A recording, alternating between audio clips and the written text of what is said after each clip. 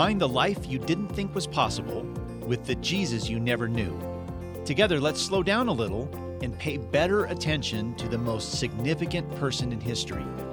Welcome to the podcast, Paying Ridiculous Attention to Jesus, with your host, Rick Lawrence, brought to you by Lifetree. Visit us at JesusCenteredLife.com. Well, hi, listeners. This is Season 4, Episode 3, brought to you by Lifetree at PayingRidiculousAttentionToJesus.com. My name is Rick. I'm author of Spiritual Grit and the Jesus-Centered Life and editor of the Jesus-Centered Bible.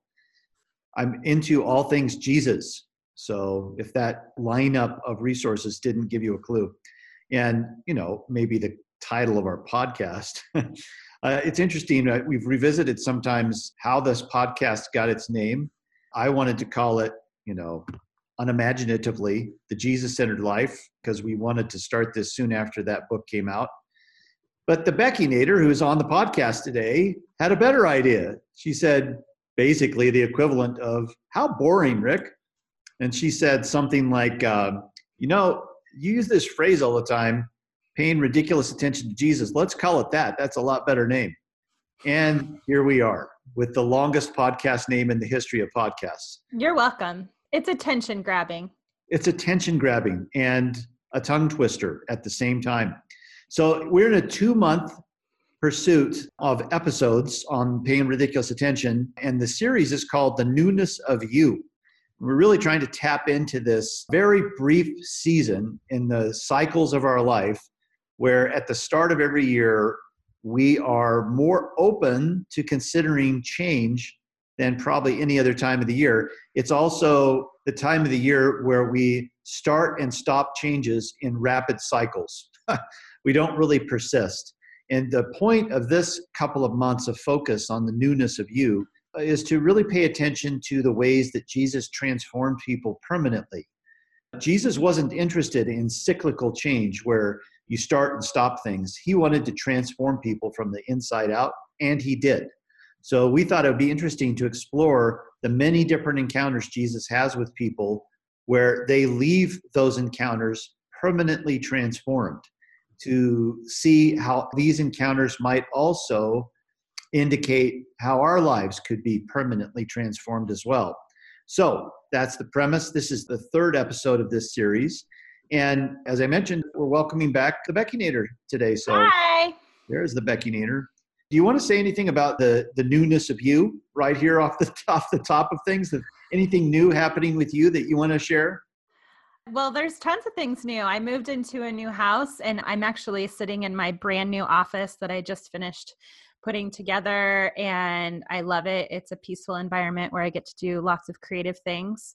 I also just attended my first More Than Me event in Boise, and it was incredible. It was such a wonderful time spent with powerful women who were shedding their shame and claiming their purpose, and that was just really incredible. And I also just have been doing some really incredible work. I just launched an app this week for any of you guys who have middle to high school students. It's called Artists College app, and you can find it on the App Store, and it's incredible. It helps kids prepare for getting into college, and I'm having a blast. As you guys know, I really love working with that age group of kind of high school to college. I've talked about that on the podcast before, just all of that purpose that they have and their bright futures, and they're so optimistic. So I'm having a blast working on that. The Becky-nator and I are recording this podcast because she's far off in Oregon, and I'm right here in Loveland, Colorado. We're recording this over our Zoom online app, and so we can look at each other. And I'm looking right over the left shoulder of the Becky-nator right now to a plaque on her wall that says, "Be fearless."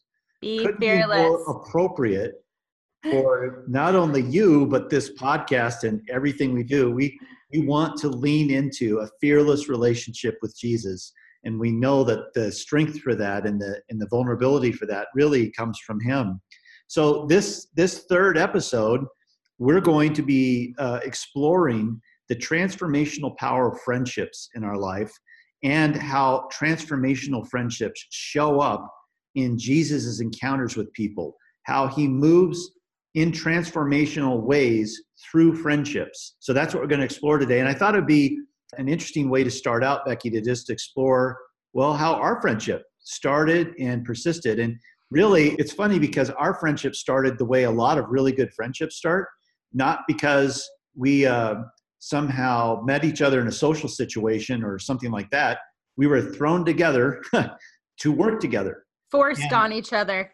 yeah, hoisted upon. And it's funny, because I've been here at Group for 3 decades, and I've worked with a lot of people, and some of those people I've had a real, what you might call, chemistry with, and some I haven't, just like anyone else in a workplace. And when we were launching into this whole focus and kind of pouring ourselves and investing in creating resources that are Jesus-centered and designed to help people grow in their intimacy with Jesus, when we went all in with this, one of the things that I had this idea to start was a podcast, and I'd never done a podcast before, so I was fishing around for ideas. And when this idea of this podcast first came up, the Beckinator was the person in charge of, promoting all of these things. And so I started talking to her, and I'd never met her before, really. And I started talking to her about the possibilities. And my original idea was really, not only the title wasn't the best title in the world, but my original idea wasn't very inventive either. And she started immediately inputting into that idea. She wasn't shy about it. Bossy. And I really, really appreciated that. Sometimes people aren't shy about their opinions, and their opinions are rotten. Becky wasn't shy about her opinions, and her opinions were really good. So right off the bat, I was drawn to her, and I started to trust her right away. And then when we talked about actually doing the podcast together, that was another step really of vulnerability and trust, because to do a podcast with someone means you have to have some kind of easy relationship with that person, or it's going to be like pulling teeth. So we discovered that we were kindred spirits, I think, along the way. It couldn't be more unlikely. I'm probably, 20 years at least older than you. And we come from different backgrounds, different family trajectories, different everything. But sometimes you meet people who are different in every way except for the core ways, their core orientation. So maybe, Becky, you could talk a little bit about how our friendship sort of evolved. So some of you listening for a long time might have thought, oh, Rick and Becky, they knew each other for a long time. They worked in the same company for a long time. And so they were buddies, and they decided to start this podcast together. But like Rick said, we worked for a really large company that was organized into very large departments that were situated on opposite sides of the building from each other. And Rick and I had been working at the same company in completely different departments on opposite sides of the building. And our work before had never crossed over. I think we had had maybe one meeting where we were in it together in a large group of people, but we had never really interacted one-on-one. And also, I didn't have a very significant role at Group. I wasn't like a high leader. I wasn't a leader at all.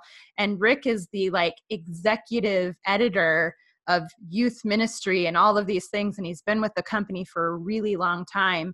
And so suddenly they just said, hey, this book being worked on in a completely different department, to the point where it was written, it was developed, it was designed, it was done. It was actually in printed form in front of me. And they were like, guess what? You're going to market this book, and you're going to work with Rick, and it's going to be this kind of cross-departmental thing. And it's all going to work out beautifully. And so when Rick brought up, the first thing that happened is I read the manuscript, and that was a really life-changing thing for me. Jesus-Centered Life is a book that I continue to read over and over again. And I was very moved by it. And so when he said he wanted to do a podcast, for me to be sitting there in the Fireside Cafe and say, no, I want to do this podcast with you. Yeah, we actually have a cafe in our building. That's how big this company Fireside. And it's strangely next to a fireplace. Yes. Yeah. And so this was kind of a bold career move for me. It was also a bold move for my life that I would learn later how much of a bold move that would be for my life. And I think sometimes when it comes to the most profound people in your life or the most profound influencers in your life, you have to sometimes take a step out and make a bold move. And that's actually how this started. And I remember I was so nervous when we first started. Many people don't know this, but we actually threw out our first episode, if you remember. I did not remember that. We threw out our first episode because we were stumbling to get the right synergy. And Steph actually was like, you got to start over. So we did. And we've been on track ever since. But yeah, it's amazing how friendships, sometimes you have to boldly go out and go after the right kind of people in your life. And this would be a great example of that. What's interesting too, is I'm just thinking back, tracking back over the course of our friendship. It's really full of these moments of both small and large risks. You risk with each other to show yourself to the other person and to invite feedback into your life from the other person. And you risk getting involved in that person's story in a way that has the power to change something about that person's story. And Becky Nader and I have both taken risks with each other to change the trajectory of our stories because we acted on the underlying courage that a real friendship requires to progress past acquaintance. So along the way, you may find so many aspects. Again, the outward shell of the friendship looks like two people that are very different. You could find very deep kindred paths, things that seem to merge in a sort of mysterious way and create a synergy, or where the two of you together are better than the two of you alone added together, if that makes sense. And so friendships like that are precious, obviously, and it can be easy for us to take for granted that they'll come along again, but they don't. They don't always come along again. So I feel so grateful that in the kind of crazy, chaotic, mysterious way that Jesus brings people together, that Becky's story threaded into mine at exactly the time that it needed to. Mm-hmm. So as we talk through about friendships today, where Becky and I will kind of reference back to our own story together and also our own friendships and how those friendships over the years have impacted us in our own intimacy with Jesus. So I thought it would be good to start off, though, with kind of get the lay of the land with friendships. So we know that friendships represent a universal longing for all of us. They're always a source of great delight and longing and meaning, but also a source of pain, especially if friendships don't come easily for you. It's amazing when you bring up the topic of friendships in a group that we have this expectation that it's going to be a universally positive conversation about the role and depth of our friendships. But what you typically get is a lot of pain and heartbreak and disappointment that people have experienced over the years. Even people that appear to have lots of friends sometimes think of their own lives as friendless. And I thought it'd be interesting to get a kind of a sonar reading about friendships in the United States. So a couple of things I wanted to mention, and then Becky and I can talk about these things. There's an article I found in the magazine Business Insider that's titled, "The Average American Has Only One Close Friend. Here's How We Got to This Point." So I'd like to just read a little bit from this article, and then Becky and I can talk about it. It's an article written by Emma Sapala and Peter Sims, and it starts this way. About a month ago, a group of about 20 men, all fathers in their 30s and 40s, gathered at a home in Oakland, California to talk fatherhood. Alarmingly, when asked how many of them had quote unquote real friends, the kind of confidants with whom they could talk honestly and vulnerably about life on a regular basis through good times and bad, only 2 people raised their hands. Now, it might be tempting to interpret this sense of isolation as a crisis of masculinity in the US, but the available research suggests that loneliness is a problem that supersedes gender. In a sociological study, a large percentage of Americans reported having shrinking networks and fewer relationships. The average American, the study found, has only one close confidant, the same study showed. And the leading reason people seek out counseling today is because of their loneliness. I'm going to skip through later on into the article where this line that I want to pick up. We know from decades of research described in the 2 authors' book called The Happiness Track that our greatest need after food and shelter is for social connection. From birth through old age, we need to feel that we belong somehow. And then to the very end of the article, they talk about Brené Brown, who many of you already know of, who has written quite extensively on the power of vulnerability from a sociological perspective.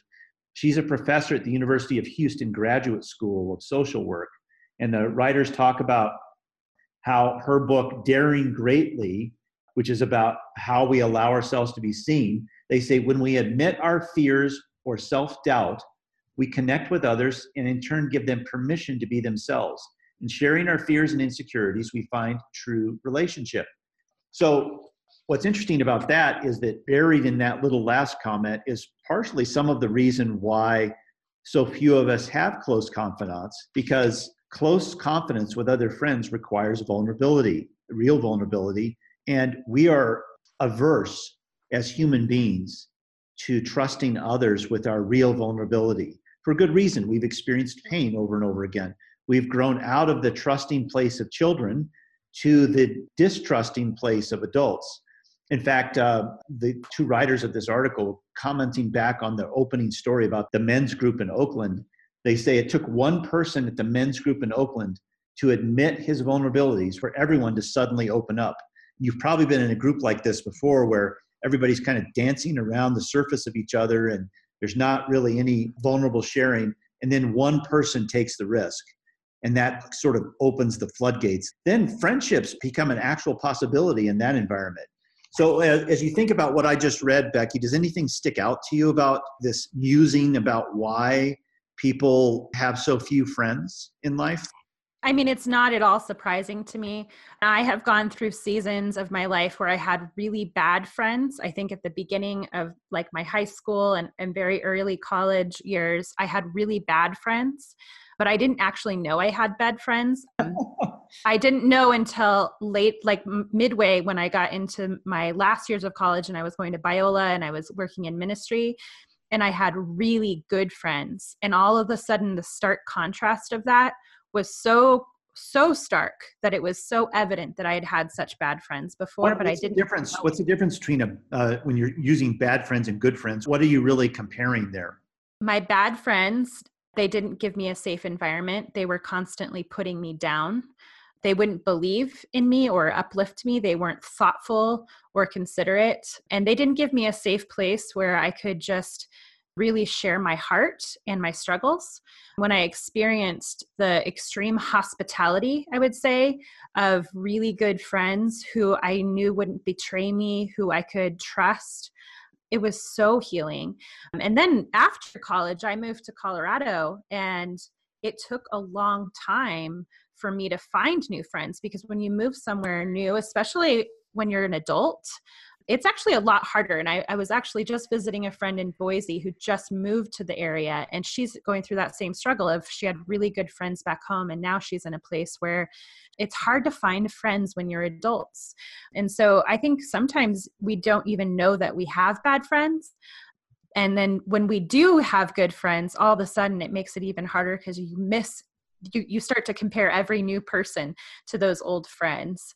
I'm in a new season too, where I just moved to a new place and I'm once again starting over, making new friends. And so I think we go through seasons and it's a really tough thing. What's interesting is that you're pointing out here the difference between deep friendships and superficial friendships, and didn't know you had superficial friendships until you experienced deeper ones. I think that's a profound observation. One of the other things I ran across was an article by a therapist who was trying to understand, and this is an article in Psychology Today, he was trying to explore whether or not American friendships are superficial. So the title of his article is, "Are American Friendships Superficial?" And I thought he started this article in a fascinating way. He's going to tell a story here about meeting a woman from Germany and how the difference between cultures, the profound difference between cultures in how we consider what friendships really are. So let me read to you a little bit from this article by Jefferson M. Fish. Here's how he starts. "I was speaking to a German woman who has lived in the United States for a decade and has made it her permanent home. She was describing her likes and dislikes about the U.S. in comparison to Germany. For example, on the positive side, she was enthusiastic about the opportunities for work and advancement she had found here based on her skills and accomplishments, as opposed to Germany, where an insistence on the right credentials is often insurmountable. But on the negative side, she complained that American friendships are superficial. So I've heard this criticism before with variations like, I don't have any deep friendships, and people form and dissolve relationships too easily, or you don't know if you can really trust people, and so on. Well, this woman described a misunderstanding with a coworker who referred to her as a friend. And the German woman said, well, you're not my friend, she said, you're an acquaintance. We go out for coffee together and we chat about things, and that's not friendship. Well, the other woman obviously was offended. And telling someone in the US that you're not my friend is tantamount to saying you're my enemy. It took quite a while for this woman to overcome this misstep. What is going on here? I think that's a great question. What is going on here? I found how this German woman responded kind of strangely refreshing. I totally get why the other person would have been offended when she said, you're not really my friend. I'm also married to an Irish Italian wife who, well, let's just say she's blunt on occasion. And I think that's part of why I was drawn to her in the first place. I come from a family where straight talk was not their forte, shall we say. So when I met Bev for the first time, and she was a straight talker, it kind of felt like water to a parched ground in my soul. So when I read what this German woman said to this woman who called her a friend, and the German woman said, I don't really think of you as a friend, I think of you as more as an acquaintance, I kind of found that refreshingly honest. What about you, Becky? How does that hit you when you hear that? You know, we did this activity at the More Than Me event this weekend, and it was all surrounding the words that people speak over us. And I think friends often have an opportunity to speak words over us, and they can be good words or they can be bad words. And so we had to take some time and we had to write words down that people had spoken to us that tore us apart. And so for me, I'm just going to vulnerably share some of those words. So one of the things I wrote down is, you're too much. You're too much for people. You need to scale it back. You're too much. Another thing that I've been called is a bulldozer, right? I come in and I take over and I bulldoze over people. And those are things that people have spoken over me. And those kinds of words have broken me down. But there's also words that have been spoken over me from good friends. Rick is one of them. Rick is the person who said to me, you're the Becky-nator. The reason he calls me that is because he says that I'm the kind of person who makes things happen. If there's a project that you want done, or if there's a dream you have, I'm the person you want in there because I make things happen. I have to say too, Becky-nator, that there has never been a truer word spoken about another person than that. Mm-hmm. You are exactly that. You enter the room and things happen. It is the most obvious thing about you, I think. And I can understand why people might take that wrong. Like this woman in this story took this wrong, that this German woman was being so blunt with her. Mm-hmm. And I understand why she took it wrong. But there is something very enjoyable, I think, at the core of that. There's a truth and an honesty and a cleanness about what she was saying that actually, if you can step back from the emotions of it, is enjoyable. And I think the same is true. You've experienced before people saying words to you about something that is treasured and good about who you are. I guarantee you Jesus loves and delights in that aspect of you, but others can be taken off guard by it. Out of that experience, they can speak out words that aren't really true about who you are. And it's those kinds of words, I think, that cause us to retreat back into being superficial. Because once somebody does that, you suddenly just want to be, you know what, if I'm too much, I want to be less, right? And so then when you start to become less of yourself, you start to be less vulnerable with people. And it's that vulnerability that brings out a less superficial relationship. But I think many of us have had experiences where the wrong words were spoken over us, and then we retreated And so then we Yes. retreated more and we retreated more. And then superficial friendships just felt safer. They felt more protected, like you weren't going to get hurt again. Yep, totally true. And later on in the same article, the writer goes back to this German woman and mentions something I think is fascinating relative to the way that she saw friendships. So she saw friendships as a much deeper commitment level and vulnerability than the American woman who almost haphazardly called her a friend. So here's what the writer of this article says about this woman from Germany. I should also mention that during her childhood, the place where this woman grew up was in East Germany. Before reunification, the Stasi, the secret police, were an omnipresent danger. People never knew if they told someone their true thoughts and feelings, whether that information could be passed on to be used against them. Trusting someone as a friend could mean putting your life in their hands, a much greater commitment than friendship is here in the US. Even though that time has passed, the more intense commitment involved in friendship lingers on for this woman. Again, I have to say, I think this woman's perception and treatment about friendship is much closer to the truth than the casual way that we treat friendships. She's come out of a place where if your friend betrays you, you could die. If your friend doesn't handle your vulnerability well, you could be in big trouble.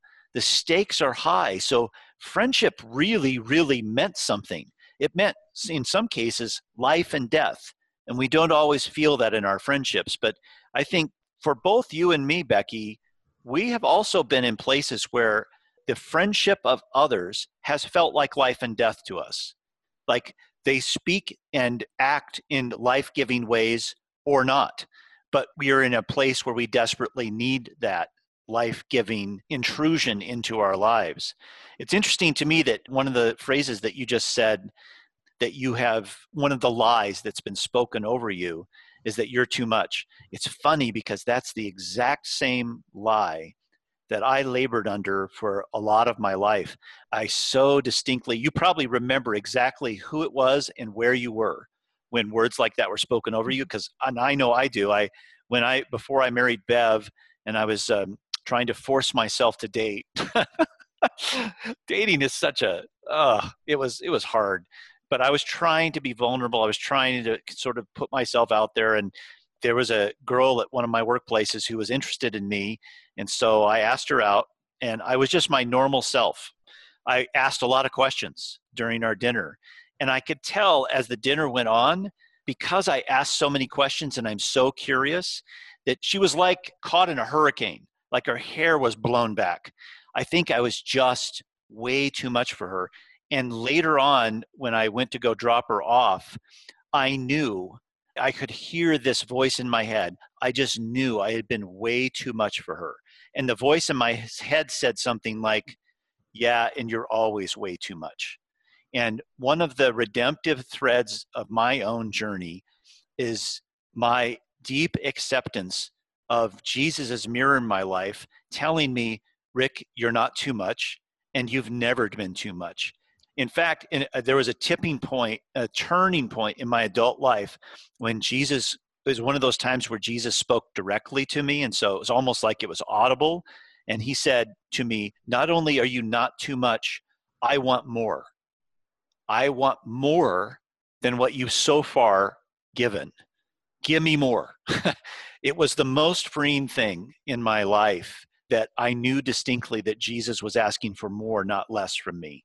Because you're so right, Becky, that when we experience pain, the pain of you're too much, it's a default setting in us to try to manage ourselves to become less, to hide, essentially. And hiding is the very thing that Adam and Eve did after they first sinned and betrayed God. The very first thing they did was find a way to hide. And Jesus, in his redemptive pursuit of us, has ever since been trying to get us to not hide anymore. I think when you say the difference between life and death, we may not be living in a society where we have to be afraid of being murdered if somebody betrays us or if we trust somebody that we shouldn't have trusted. But we are living in a society that is being swallowed by depression. And that depression, the words of your friends and your ability to be able to be vulnerable and yourself with them and to have life-giving words spoken to you can be, for some people, the difference between living an abundant life or living a dead life that's swallowed by depression. And I do think that friendship and having the right people around your life, it can save you in so many ways. And I definitely experienced that this summer. The people in my life, when I went over the edge, were the ones who pulled me back over to the other side. So when we talk about what really changes us and what really forms us, the community that you have and the friendships that you have and the kind of friend that you are can make a huge difference. And we're going to look at some of Jesus's closest friends in this episode today. And I think it's important as we launch into that to remember something too, that I remember the first book I wrote was actually co-written. I was recruited to write it with a man named Ben Freudenberg. I might have told this story before on the podcast. The book was called The Family Friendly Church, and Ben was an expert in family ministry, an innovator, a pioneer in this approach to ministry that funneled everything through the power and influence of parents rather than ministry professionals. And Group wanted to capture what Ben was doing in his church and turn it into a book, but Ben wasn't a very experienced or capable writer. So they recruited me. They asked me if I would write the book with Ben. And the last thing I wanted to do was write a book that was somebody else's vision. I just wasn't interested in that. But the more I thought about it, and because I knew Ben, the more I thought about it, I thought, you know what? If I created an excuse for myself to be around Ben a lot, like writing a book with him, I bet he would, just being around Ben would radically change my life. So I said yes. And Ben and I lived in each other's homes off and on for about 5 weeks in order to create this book. And my life was changed by him, not simply by what we were writing about, but by the presence of Ben, the things he liked and didn't like, the ways he responded to me, the subtle nuances of how he interacted with me, all infected me because I was immersed in his presence. And that's exactly how friends influence us. It's not simply what they say or do. It is their presence that really transforms us. We are immersed in whatever is at the core of who they are. And that's the thing that really changes us. So as Becky said, we're going to take a quick look here at friendships and how friendships wove their way into people's encounters with Jesus and how they played a role in their deepening attachment to Jesus. I thought it'd be interesting first just to look quickly at John chapter 1. In the Jesus-centered Bible I'm reading out of, if you're not driving right now and you want to flip open your Bible to John chapter 1, I'm going to read a little section starting in verse 35 and to the end of the chapter. That in my Jesus-centered Bible, there's a header over this section called The First Disciples. I want you to think about, as I'm reading this, all of the friendship connections that show up in this little stretch. And then Becky and I will take a quick assessment of those. So starting in verse 35, the following day, John the Baptist, was again standing with two of his disciples. As Jesus walked by, John looked at him and declared, "Look, there's the Lamb of God." When John's two disciples heard this, they followed Jesus. See the friendships surface here? Jesus looked around and saw them following. "What do you want?" he asked them. They replied, "Rabbi," which means teacher, "where are you staying?" "Come and see," he said. It was about 4:00 in the afternoon when they went with him to the place where he was staying, and they remained with him the rest of the day. Andrew, Simon Peter's brother, was one of these men who heard what John had said and then followed Jesus. So Andrew had been a disciple of John the Baptist. John the Baptist said, "There goes the Lamb of God."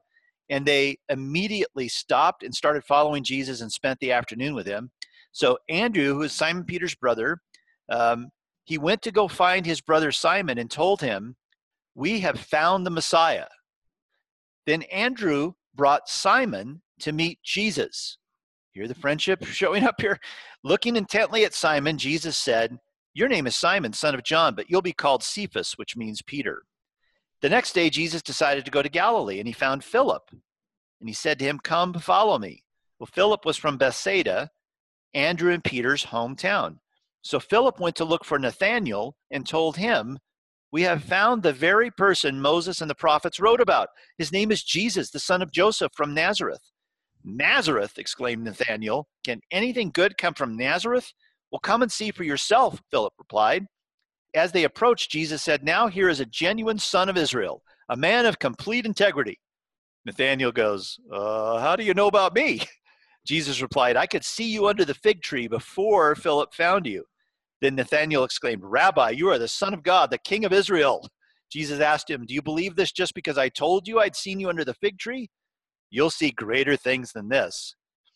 So here we have these first encounters. It's amazing to me when we think about how did Jesus first gather his disciples. These are stories of friendship.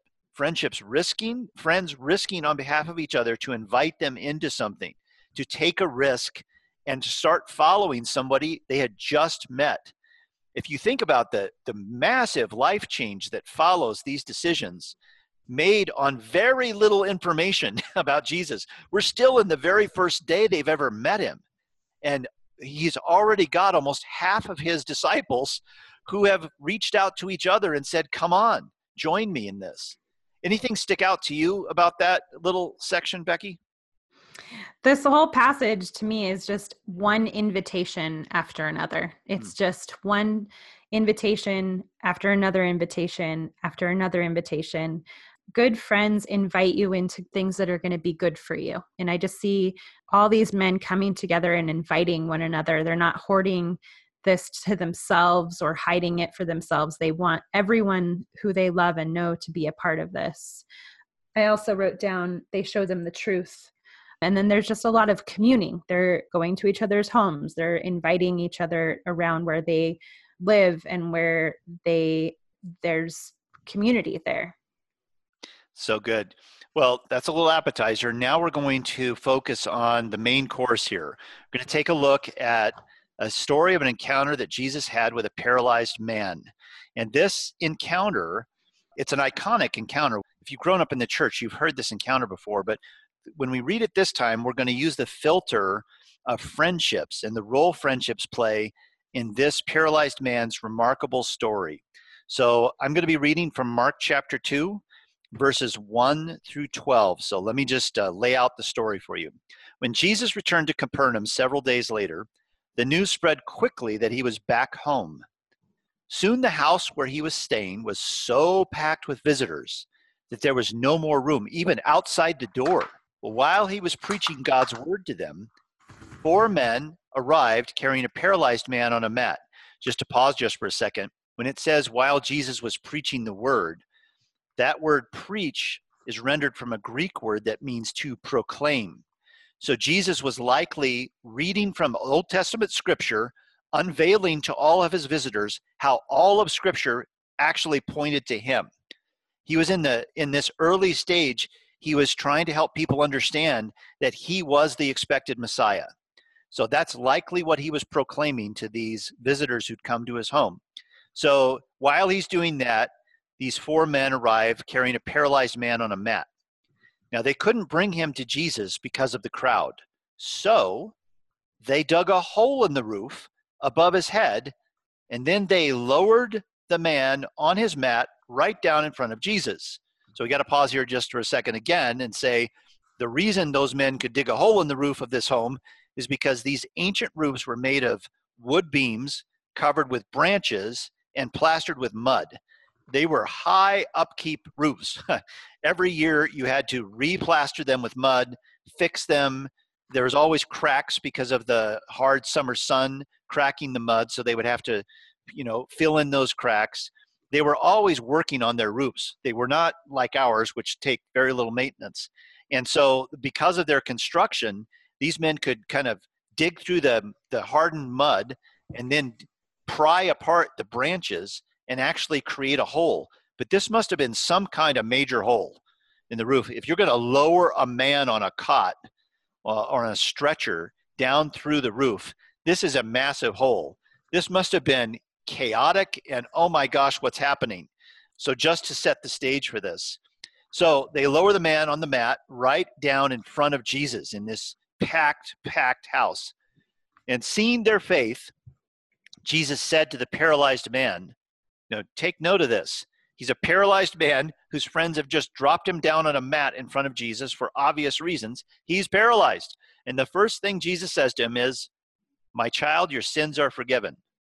Well, some of the teachers of religious law who are sitting there, they're there to hear this new rabbi. They're curious. They want to hear the next big thing. And here Jesus has this paralyzed man plopped down in front of him. The first thing he says is, "Your sins are forgiven." So teachers of the religious law who were sitting there thought to themselves, what is he saying? This is blasphemy. Only God can forgive sins. Well, Jesus knew immediately what they were thinking, so he asked them, "Why do you question this in your hearts? Is it easier to say to the paralyzed man, 'Your sins are forgiven,' or stand up, pick up your mat, and walk? So I will prove to you that the Son of Man has the authority on earth to forgive sins." So he's about to prove to them that he has the authority to forgive sins. Then Jesus turned to the paralyzed man and said, "Stand up, pick up your mat, and go home." And the man jumped up, grabbed his mat, and walked out through the stunned onlookers. They were all amazed and praised God, exclaiming, "We have never seen anything like this before." No, you haven't. What an afternoon in the house of Jesus. And Andy's left with this gaping hole in his roof at the end of this. A marker, a reminder of the extraordinary thing that just happened.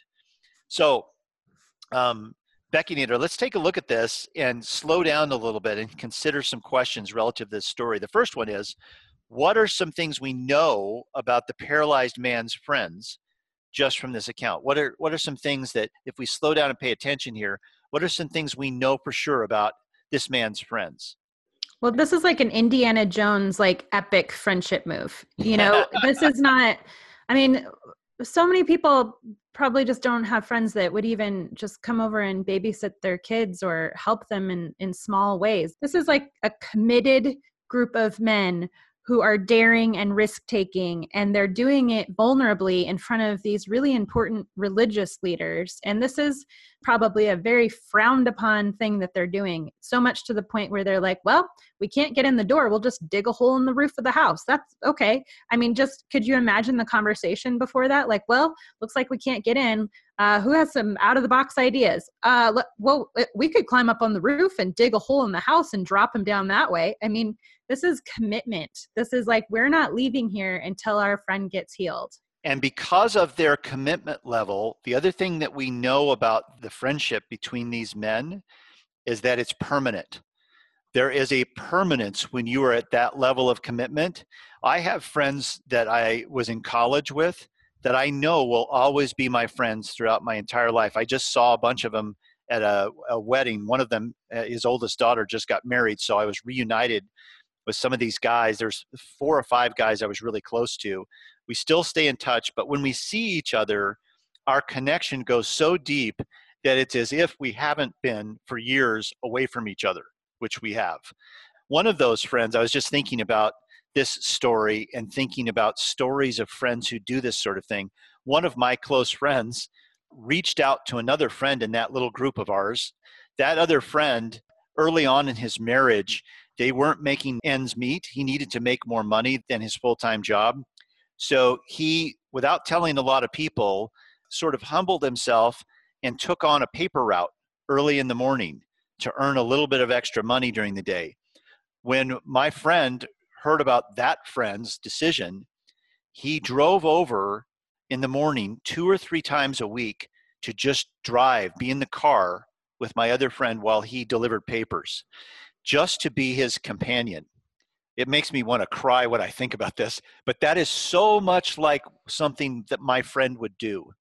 His name is John. That's just how he rolls as a friend. And because of that, I know in my soul that I am always going to be friends with John, because his commitment level to me and to our other friends is off the charts. He understands, like the German woman understood, what level of vulnerability, commitment, perseverance, and having your friends back really means, the depth of what that can mean. And he went to the mat for him. So we know that these friends of the paralyzed man are like that. They're transformational friends. They are all in with their friend. And Becky, when you think about friends that have been all in with you, how do you, it's almost a shock to us when we discover that we have friends who are all in with us. It almost is hard to fathom or get our minds around. Can you think of an experience you've had where you had a friend who committed to you in this sort of way and what impact it had on you? Yeah. And I don't just have one, I have many. But when everything came out about my husband, I had friends who came and went through my house looking for drugs and for guns and for stolen items, and who sat through the messiest, dirtiest, deepest, disgusting time of my life and just were there with me. And there was laughing, and what they did is they humbled themselves down to the level that I was at. They didn't just fix my problem. They just were there cleaning up the mess with me. And it showed me that I didn't have to be ashamed of what I was going through. And, I think of your story that you just told him. Your friend could have just wrote him a check or helped raise money so he didn't have to do the paper route. He could have fixed the problem. But what he did instead is he sat and humbled himself into the place where he was at so that he wouldn't have to feel humiliated for the position he was taking. And there's something so much more beautiful and deep about that than just fixing the problem for them.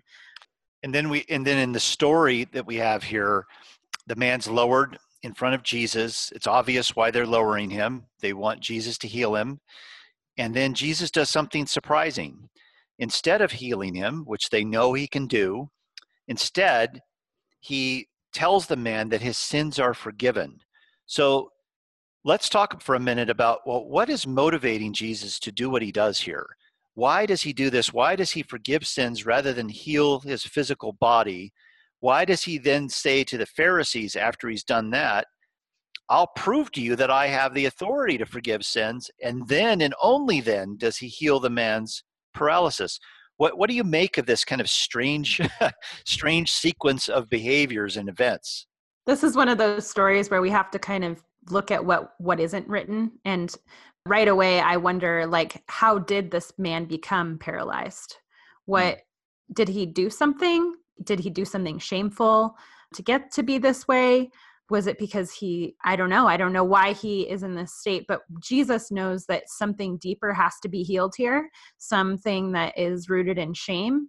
He also could just be poking smoke at the religious leaders and wanting to make them a little mad. I mean, that's another total option, is that Jesus was proving a point in front of these really important religious leaders. He was known to do that as well. But what we always know about Jesus is that he's never really after fixing our physical problems. He's after fixing something deeper in our hearts. Oh, that's so good. And remember the context that I mentioned before. What was Jesus doing when this happened? He was in the middle of unveiling the Old Testament scriptures and showing how all of them pointed to him. Yeah. And then this man is dropped down in front of him. And the first thing he decides to do is say, I'm not just saying I'm the expected Messiah. Let me show you that I am. I'm going to forgive this man's sins. And the Pharisees, the religious leaders, are totally correct. Only God can do that. And Jesus is exactly wanting them to come to that conclusion. That's right. Only God can do what I'm about to do. And they have such a problem with it. He says, well, both things are easy enough for me. Forgiving sins and restoring someone's body are both things that God only does. And I'm fine with doing either one of them. And just to show you my exclamation mark that I really am who I say I am, I'm going to heal him now. One thing that's important, though, to not forget is that this whole story turns on, let's see, how many words is it? 3 little words. This whole story turns on 3 little words that we overlook. They're in verse 5, where it says this: seeing their faith, Jesus said to the paralyzed man, my child, your sins are forgiven. Why does Jesus act? He acts because he sees the faith of this man's friends. it's not the man's faith he's responding to, it's the man's friend's faith he's responding to that in the end brings freedom to this captive. He's not only captive to his paralyzed body, he's captive to his sin. And Jesus releases both of them. Why? Because he sees the faith of his friends. And we use the word faith so often, Becky, that we've lost our sense of what it really is. How would you define what faith really is, even in this context? What is Jesus seeing in their faith that moves him and motivates him to act in this man's life? He knows that these men, they believe so deeply and truly that Jesus can heal them that they were willing to dig a hole in the roof to get their friends through there. I mean, just this is an epic story. We make it sound small and we think of like the old flannel boards in the nursery room, but this is an epic story of these friends who were so determined and so sure that they would be successful if they just got their friend to Jesus, that he would be healed. They weren't like, well, maybe, I don't know, it's a little busy here, so I'm not really sure if Jesus can heal him, so we could come back another time. They were like, no, we're getting in because he's going to walk today. There's a progression here that I just want to highlight. When, to the extent that we believe in the realness of Jesus and who he is, to the extent that we deeply believe that and then act on it, that flows right into believing for our friends. So we believe in Jesus, and that produces a depth of belief on behalf of our friends. The two flow together.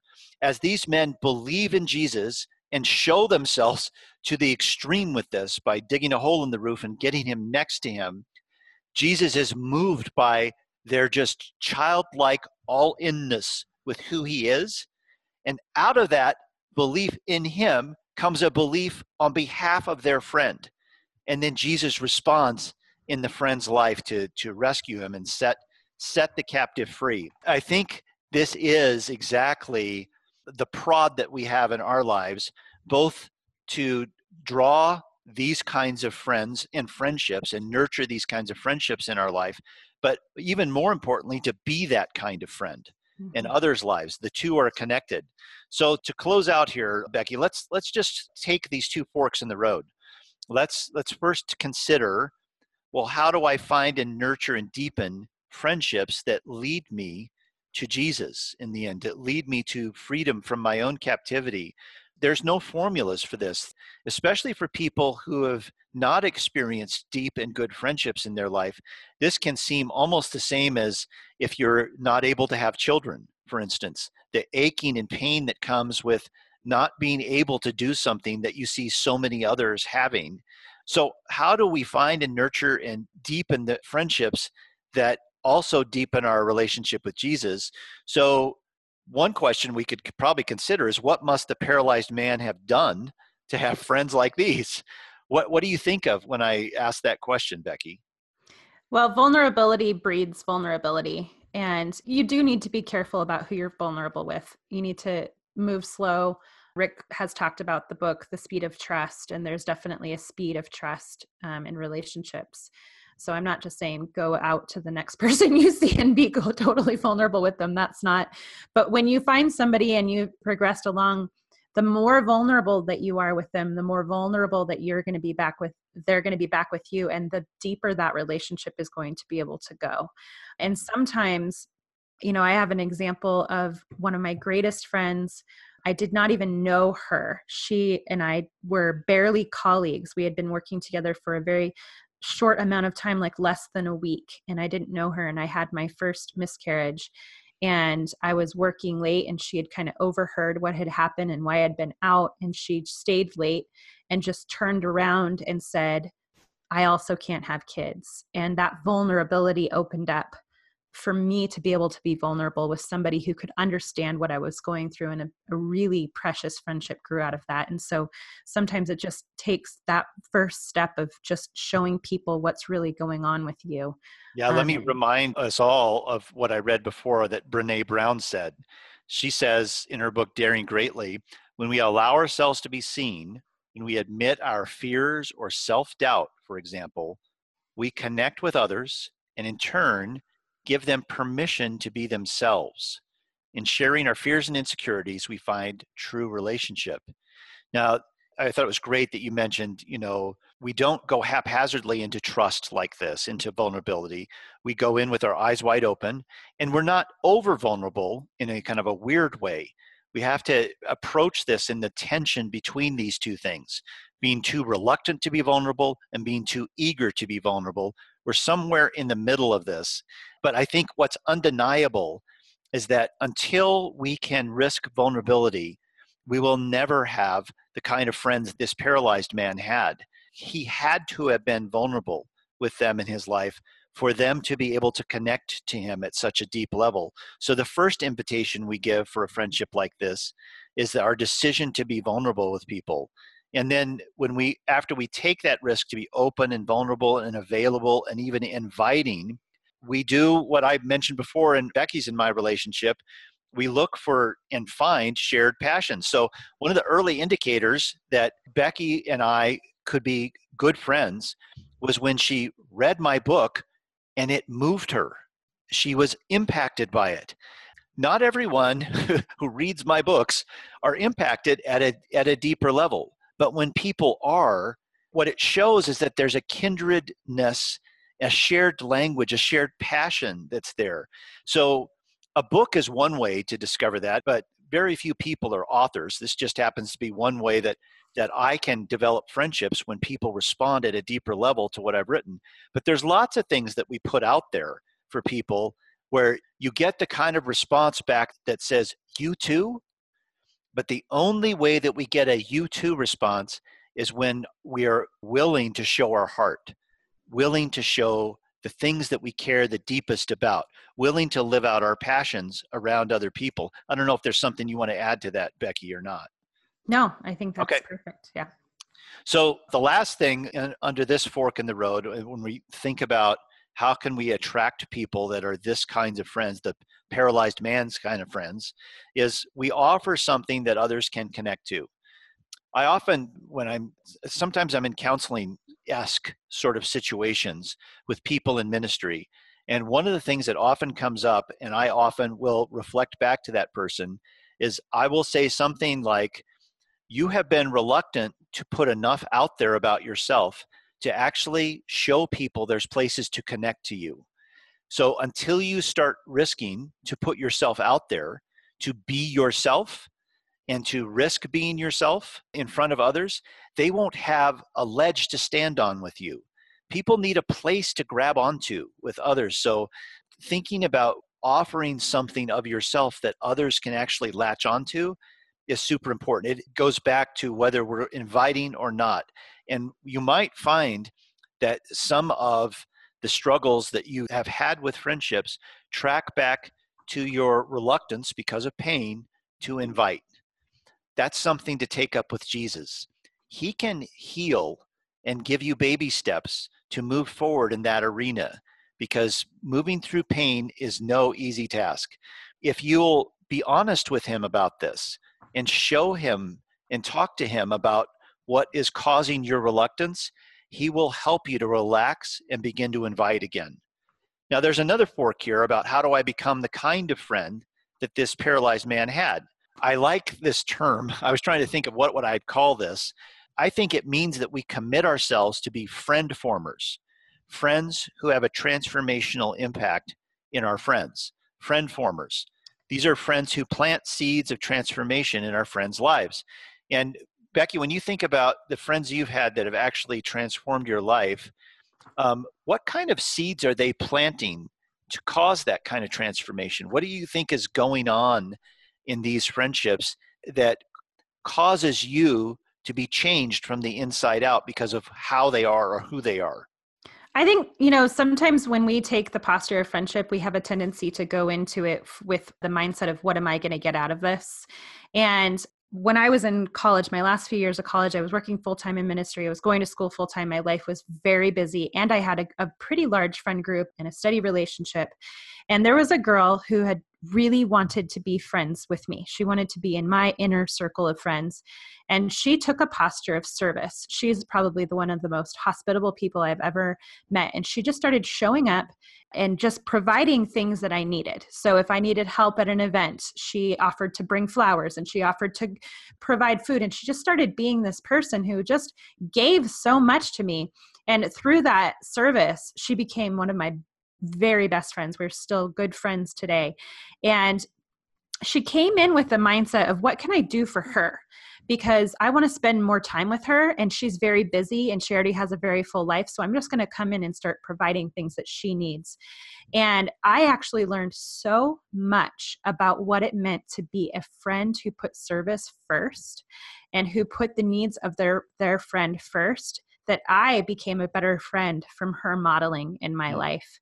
And I now, even as I have started to make friends here, I'm taking that same posture. I'm looking at strong women that I want to be around more and that I want to develop relationships. And I'm asking them, how can I help you? How can I serve you? What can I do for you? And I think if you're in a place where you're like, I've tried so many times and I've done this and that, sometimes we need to take the posture of, what kind of friend can I be to you, instead of what can I get out of this relationship? So good. And, you know, over the years, we've gotten a lot of responses from people that are drawn in some ways to this podcast because they're drawn to the relationship that you and I have that is lived out in the podcast. And I think one thing that I believe this because I'm drawn myself to this when I see this in others. One thing they're drawn to is that we pay attention to each other at a deeper level. We don't let things slide that are nuances in our conversation. We pursue those with each other, and we're listening and paying attention at a deeper level. This is something that everyone, no matter whether you're introvert, extrovert, whatever you are, the paying attention is a learned thing. You can decide to pay better attention to people. Just as we slow down and pay better attention to Jesus on this podcast, the corollary to that is slowing down and paying better attention to people. Most people never in their life feel paid attention to at a deeper level. They go through life having all of their nuances obliterated and invisible. But what would happen if you started paying attention to those nuances in others, started mirroring back the delight that you experience in those nuances, started proving that you notice the nuances? What happens then is something is unlocked in us. And something really beautiful can happen when we pay attention to others. It's the kind of skill that these friends paid with their paralyzed friend. They paid ridiculous attention to their friend, so much so that when they heard there was an opportunity because Jesus the healer was in town, they acted on it immediately. They got there pretty soon after Jesus was home and started digging that hole in the roof right away when they realized they couldn't get their friend inside the door. They were paying attention. They understood their friend's needs and their friend's longings, and they put two and two together for him. So paying attention is something anyone can do. And paying attention is a kind of risk, actually, too. And one aspect of becoming the kind of friend that is a transformational friend, a friend former, is that we take risks and go beyond the expected with our friends. We show our determination on behalf of them. This is not something that we do in our own strength. That's really the theme that runs all the way through Spiritual Grit. We need strength. We don't have enough of it. Where do we get it from? We get it from Jesus. So to go beyond the expected and to be determined on behalf of our friends, that strength comes from Jesus. We draw from his well. But in drawing from his well, he does require that we choose to go in this direction. To become determined on behalf of our friends means to want to be determined on behalf of our friends. Then the strength we need to do that comes from him. The last thing I think that's interesting about these friends with their paralyzed friend is that the friends didn't haul their friend off the floor, the mat. They stood there amazed, grateful, probably laughing with delight when after Jesus said, now pick up your mat and walk, the man picked up the mat and walked. These friends didn't do it for him. They respected their friend's own volition. They didn't say, hey, Jesus told you to get up. Let's help you up now. They let their friend have the dignity of his own choice. And the man stood up. They didn't haul him up. They didn't do for them. They supported him in a healthy way. And Becky, you and I have probably had good examples and bad examples of friends who understood that boundary and friends who didn't. Do you want to say a little bit in closing here about what it means to be a friend that doesn't overstep those boundaries? What does that look like? To offer your strength without being the strength for them, if you know what I mean? What does that look like? You know, I was cheerleaded on so greatly during this last year. And there was times when I fell down and I felt like a failure. And my friends didn't lift me up by fixing my problems. They lifted me up by reminding me who I was and good. What I was capable of. And they spoke when I said, I can't do this. They said, you're fierce and you're capable of doing this and you can do it. And then they sat patiently and waited for me to do it myself. And that was so life-giving because I could have fallen into a pit where I just became incapable of doing anything for myself ever again. And the strength that they offered me was not in fixing my problems. It was in reminding me daily who I was and what I was capable of and the fierce fighter that I had behind me, even when I couldn't see it. We don't want to be the kinds of friends that functionally weaken our friends because we do for them when they need to do for themselves. And this is only possible if friendships are an art form. And the only way to be a friend who is practicing the art form of friendship is to depend on the Spirit of Jesus. So gang, thanks for listening today. Remember, you can find out more information, but in greater detail, and can click on some links to things we've talked about today. Just go to payingridiculousattentiontojesus.com. Don't forget, it's still early in the year. If you want to plunge into a renewed or restored intimacy with Jesus habit, you couldn't do better but by getting a Jesus-centered Bible if you don't already have one. And if you want to be a fantastic friend to someone, get one for them. It may be the best gift you ever give them. By the way, I thought I'd mentioned this to you way in advance. My book that I wrote about 8 years ago called Sifted, that had some passionate fans, but not enough of them. That book went out of print a year or so ago, and I got the rights back to it, and I decided to re-edit it and update it and see if another publisher wanted to release it. And they did. It's been re-edited. It's been updated. The new publisher is releasing it this June and has a new title. It's called The God Who Fights for You. I just finished rereading my re-edited version. And I have to say, I think at the end of my life, this book will still be one of the favorite things I've ever done, this journey of writing this book. So it'll be called The God Who Fights for You. It'll be out in mid to late June. I'll talk more about that as the year goes on here. This is Paying Ridiculous Attention to Jesus. It's a podcast from Lifetree. You can subscribe to us on iTunes for all the latest podcasts. Next week will be Becky-less, but in a couple of weeks, she'll be back on the podcast. So I'm looking forward to that. We'll see you again soon.